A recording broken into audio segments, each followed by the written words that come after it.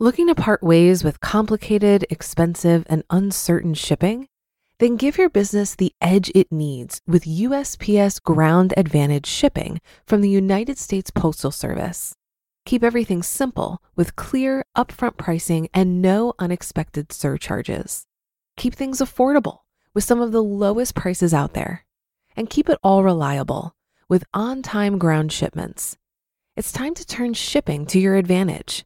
Learn how at USPS.com/advantage. USPS Ground Advantage. Simple, affordable, reliable.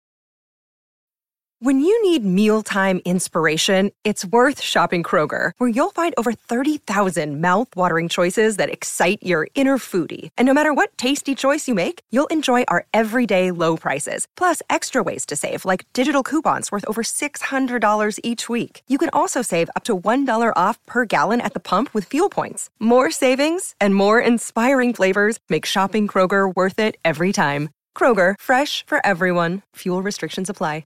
This is Optimal Finance Daily, episode 596. Does peak happiness really come at $75,000 per year? By Mr. Money Mustache of MrMoneyMustache.com.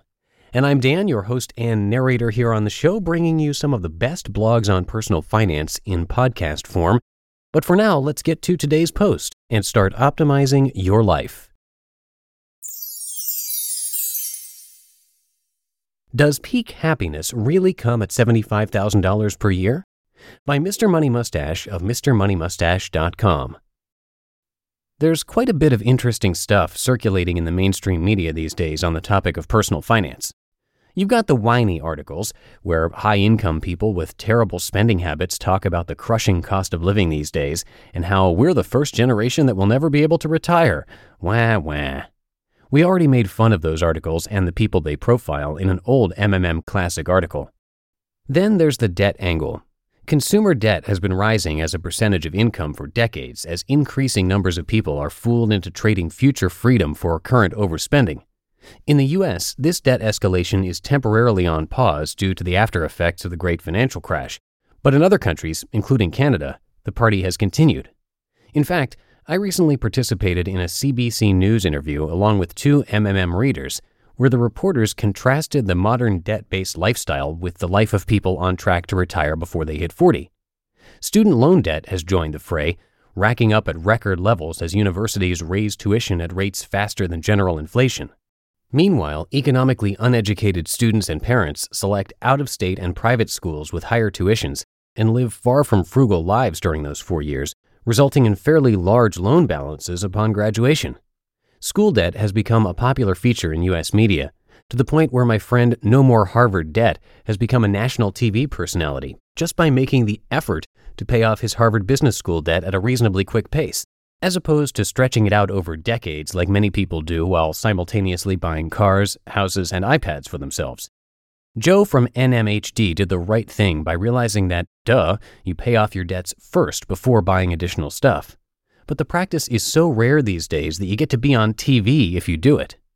Finally, there is the occasional counterpoint in the media, where psychologists and other researchers pipe up and suggest that maybe we're all chasing the wrong dream, and that just perhaps our goal should not be to earn the maximum possible income at all costs.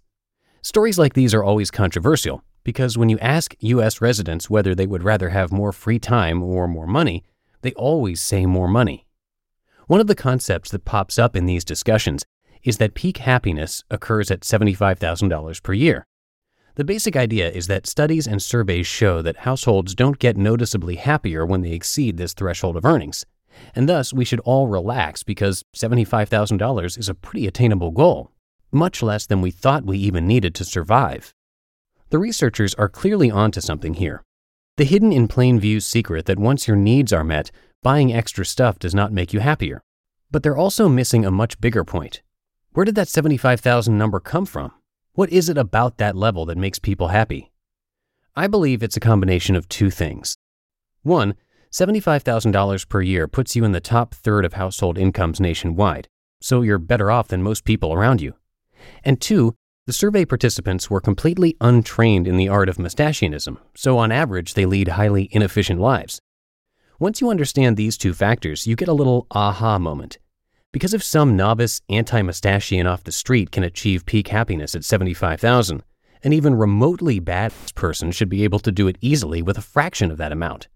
Maintaining exactly the same level of material luxury, but avoiding debt and making purchases more consciously, like buying quality used items instead of new ones, not commuting to work in a pickup truck, doing occasional math before buying things, etc., can generally cut a person's annual expenditures by at least 50%, so we're down to $37,500. Moving to the next level of avoiding unnecessary stuff in the first place, like owning one car and a bike instead of two cars, living close to where you work, and tinkering just a bit with minimalism, can probably cut 10 to 20 grand off that already reduced figure.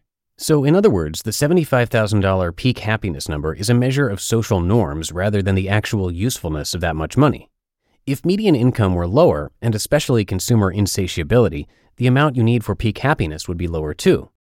Therefore, the purpose of this blog is to allow you to fine-tune your own peak happiness number to whatever you need it to be, to allow you to heap on the added boost of complete financial independence.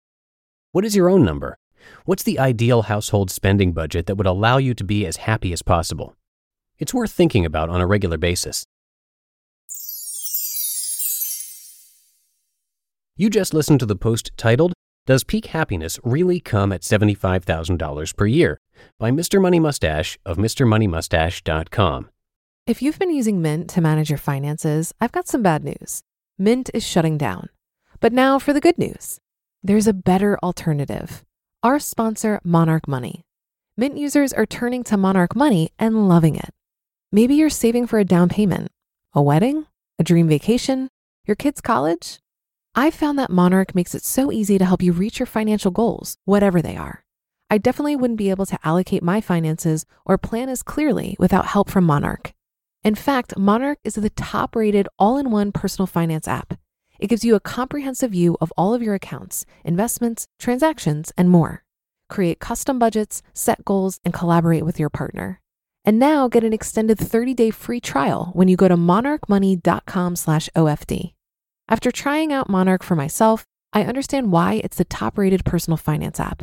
And right now, get an extended 30-day free trial when you go to monarchmoney.com/OFD. That's monarchmoney.com/OFD for your extended 30-day free trial. Looking to part ways with complicated, expensive, and uncertain shipping?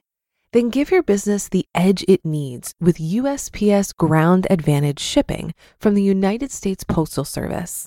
Keep everything simple with clear, upfront pricing and no unexpected surcharges. Keep things affordable with some of the lowest prices out there. And keep it all reliable with on-time ground shipments. It's time to turn shipping to your advantage. Learn how at USPS.com/advantage.